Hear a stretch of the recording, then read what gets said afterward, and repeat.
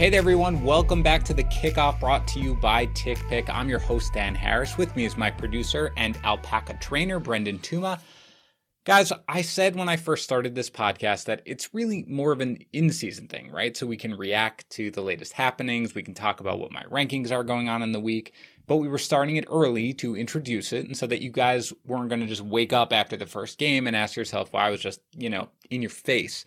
But there's not too much to talk about yet. We've still got 2 weeks till the season. So as we always do, we will first catch up on the latest news.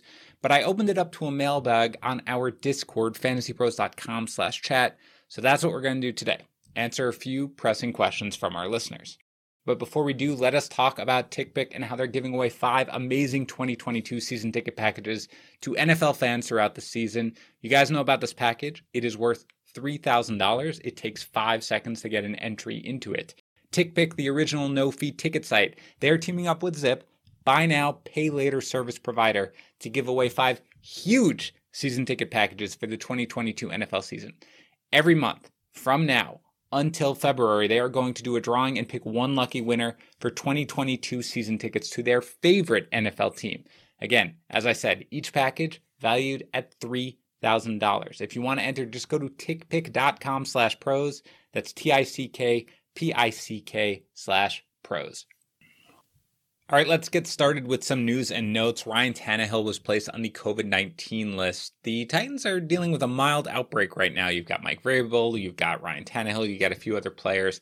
Now, practically speaking, this is probably more of a cautionary tale. Everybody says that Tannehill is going to return within 5 to 10 days, and we've got 2 weeks till the season. We can hope, again, that this is just a close contact or something, and that's right, he'll be back soon. But this is a reminder that this is going to happen a lot this year in the NFL. It might mess with your lineups. If you're a commissioner, make sure you add a few bench spots. If you're drafting, draft for depth at every position. I think usually we hammer home running backs and wide receivers, but this year you probably want to hit tight end and quarterback as well if you can, just so you make sure you're covered at every position. We just have no idea if Christian McCaffrey or Patrick Mahomes is going to be sidelined for any week this year. So again, make sure you expand the way you are drafting to have depth at every position. Raheem Mostert tweaked his back, not like this. Come on. Not now, not in practice. Give me a game or something. It's not clear yet if this is going to impact his in-season availability, and for now I'm not moving him in my rankings, and I am still taking him before Trey Sermon. But I get a lot of questions about whether it's a good idea to pair Sermon with Mostert, and it probably is. Even if Mostert does get the lion's share of the work, he obviously has a checkered injury history. This is Exhibit A. So again, make sure that you have a lot of depth if you are drafting a guy like Mostert, and pairing him with Sermon is not the worst idea. Darrell Henderson will reportedly have a, quote, very big role with the Rams. Color me not surprised on this one. We talked about it, I believe, yesterday. I just refuse to buy that Sony Michel is being traded to be the lead back in that offense. Henderson is talented. This is something that I will pound the desk about. Go look at all of his underlying metrics from last year. He had high draft capital. He is going to be the guy in that offense. Michel may steal some touchdowns. He's going to factor in, but I think he's much more of a depth beast, so I'm not running away by any means from Henderson in drafts. Courtland Sutton will, and Noah Fant will not, play in the Broncos preseason finale against the Rams. Not too worried about Noah Fant right now, who seems to get a lot of hate, at least in our mock draft channel in Discord, but he is ranked pretty much as the 7th, maybe 8th tight end, maybe 9th in some places, in rankings, and deservedly so. He has a lot of talent. Teddy Bridgewater is going to find him, and the leg injury does not seem like anything that is going to hold him out for the regular season. This is a big appearance for Sutton, however, because we have not really seen him look, I'm going to say, competent on the practice field right now. He's had the big brace. He's had some issues. You've seen all the reports about him sort of lacking confidence and everything like that. Seeing him in a game is going to make me feel much more confident about drafting him when we do drafts, probably this weekend, maybe next weekend. But again, this is something you want to watch closely. Cam Newton returned to practice. This is obviously good. There is still no word on who is going to be the Patriots quarterback. I am still projecting Cam Newton. I know there was a beat writer's report that it may be Mac Jones. For now, I'm still expecting it to be Newton. And again, good that he returned to practice after a couple of days missing because of the COVID-19 testing protocol. Saquon Barkley participated in 11-on-11 drills. I admit, even though he's back, right now to practicing. Because he's still wearing that no contact jersey, it does give me a little trepidation. Again, we put up, the Fantasy Pros account put up a social clip of the portion of the podcast that I recorded with Dr. David Chow, where we talked about Saquon Barkley. I urge you again to check out the entire thing, but certainly at the very least, check out that clip. It will give you a lot more information on what he thinks you can expect from the running back this year. Kenny Golladay, however, is not practicing as he continues to battle a hamstring injury. We have 2 weeks, and for the Giants, a little more than 2 weeks, until the season, okay? There's time for Golladay to get up to speed, but he is missing out on valuable practice time on a new team. And again, soft tissue injuries are never good. So Golladay has kind of been sliding down my rankings. He's in the low 30s right now, so I'm still drafting him as a wide receiver 3, but I'm not targeting him at this point. Need to see him back in the practice field. Tua Tagovailoa is not going to participate in the Dolphins preseason finale. This really means nothing except for the fact that I would have liked to have seen what the starting offense would do in terms of the running backs, because we saw in the first game, Malcolm Brown got the bulk of the carries. Myles Gaskin looked like a secondary back. In the second game, Malcolm Brown barely played. Savon Ahmed got a lot of work. Myles Gaskin looked fantastic. I would love to see another game with it, but we're obviously not going to get that. So I'm probably going to land where I am right now, which is Myles Gaskin is a borderline RB2, and Savon Ahmed and Malcolm Brown are not really worth drafting as anything other than insurance policies. Javian Hawkins signed with the Titans after getting cut by the Falcons. Nothing really to see here. Darrington Evans is battling an injury, so maybe he can be considered a handcuff, but realistically, he's not somebody who you want to go after in drafts. And the Bears waived Javon Wims. I don't think this means anything, but when Yates saw this news come across, he was like, oh, cool, all right, good, I've been waiting for that. Anything that apparently has any remote impact on Darnell Mooney, Yates is going to go crazy over. As for me, I'm ignoring this entirely. All right, before we get to some questions from the mailbag, you listen to this podcast, so you either play fantasy football or you like quasi-nasally voices with vaguely humorous movie references thrown in. I'm betting the vast majority of you are in the former category, in which case you should be going to Sleeper, because whatever your format, they have everything you need in one app. Incredible commissioner tools and customizations, built-in messaging, support for every type of league, news, scores, all of it. If you guys follow almost any fantasy football analyst out there, certainly Yates, but really anybody, they're almost always playing on Sleeper, and there's a reason for that. It's cool, it's sleek, it's got everything you possibly need. Trust me, just download Sleeper from the app or Google Play Store now. It is totally free. You will love it. All right, let's get to the mailbag here. Start with Ace Jiggy 19. What, quote, side game kind of things can you do to increase participation and engagement in your leagues? So there was some follow-up to this in the Discord channel. People had a lot of good ideas. Obviously, you can give weekly prizes, which is something I've done in some of my leagues, especially late in the season, because that really is when people tune out if they are not in contention, but you want them playing basically all the way to the end, at least to the extent it's going to affect playoff seeding. You can do punishments for last place, and I think there's a question about that a little later, but that is something to try to get engagement. But yeah, keeping everybody engaged for the whole year is just almost always a losing battle, so little things like that can kind of make a difference. From Cooper MS, you're the man, Dan. Thank you. And it does say the man, not the man, which I appreciate. Really tilting with my third overall pick coming up this Sunday. Assuming CMC and Cook go first, who would you take in half PPR formats? You can pretty much flip a coin, if you would like, between Derrick Henry and Alvin Kamara. I'm going with Henry. They're really, Lauren Carpenter says you could split a hair with a hatchet. I believe that's her way of saying when it's very, very close. That's where I am. I have Henry projected for a couple of points more. I don't know how you fade away a guy who's led the league in rushing each of the last 2 seasons. And again, he's probably good for a minimum of 10 touchdowns, probably more like 12.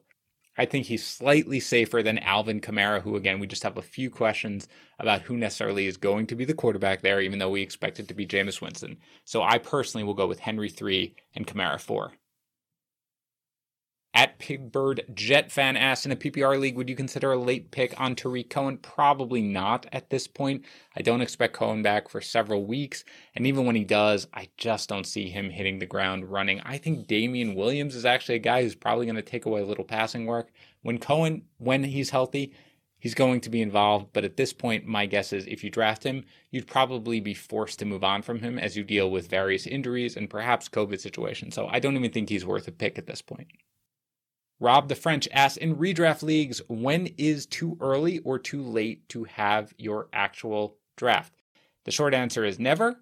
And for the other question is never. I have one league that I do every single year with my friends where we draft at 8:30 p.m. the Wednesday before the season. That's including this year. So what is it, September 8th? I'm going to be drafting at 8:30, ready to go. I have done other drafts where we are drafting over the summer. We are drafting in June. We are drafting in May. We are just drafting.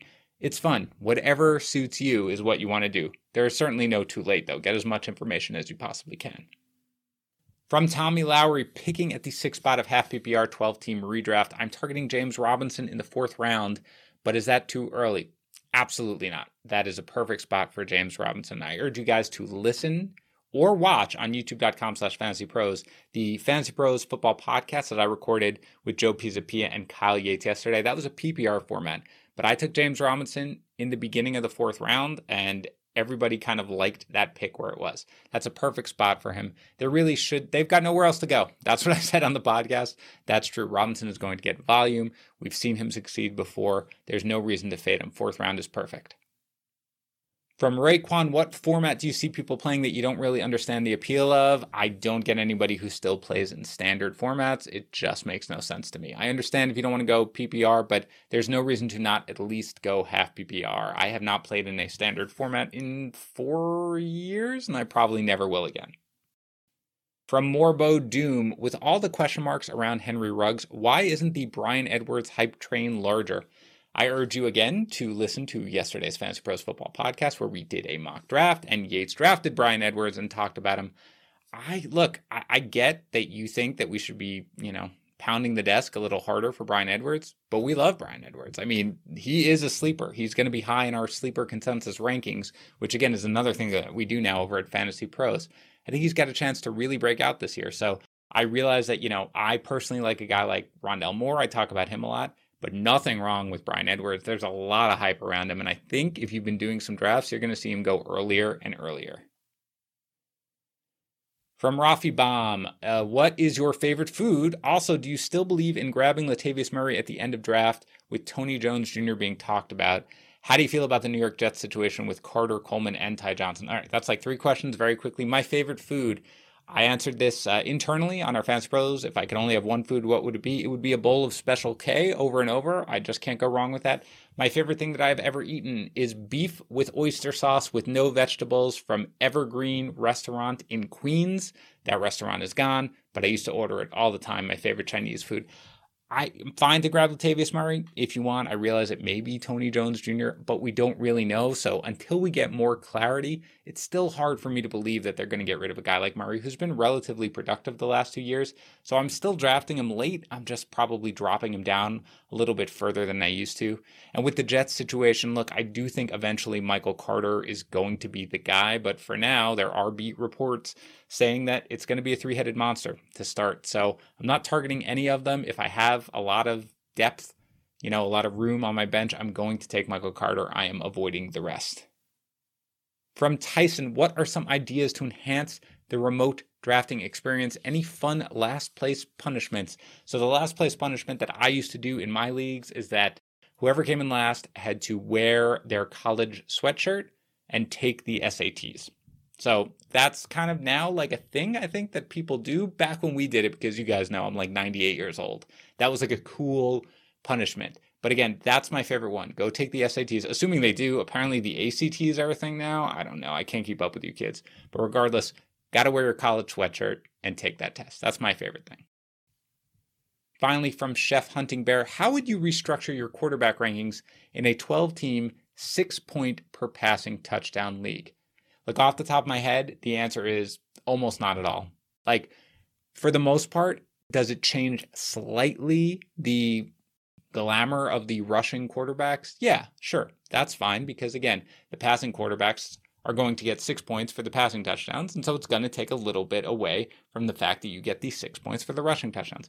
I get it. So there may be very, very minor adjustments, but for the most part, not at all. And for the most part, I don't think you move them around at all in your overall draft rankings because everybody gets the same bump essentially with the quarterback. So people like to try to find edges. By the way, you're going to find this. People like to find edges with small changes like this, and people vastly overestimate the type of edge that they can get. So for me, 6 point per passing touchdown, 4 point for passing touchdown, very, very minor changes, but overall, it really means nothing. All right, that's going to do it for today's show. Thanks again to TickPick. Remember, they are picking one lucky winner each month for 2022 season tickets to their favorite NFL team. Packages are worth $3,000. Just go to tickpick.com/pros. That's TickPick/pros. And don't forget to check out the Sleeper app. It's got a cool design. It's got everything you can want in a fantasy platform. It is totally worth it. Just check it out. Thanks for listening, everybody. Have a wonderful weekend. I'll talk to you again on Monday.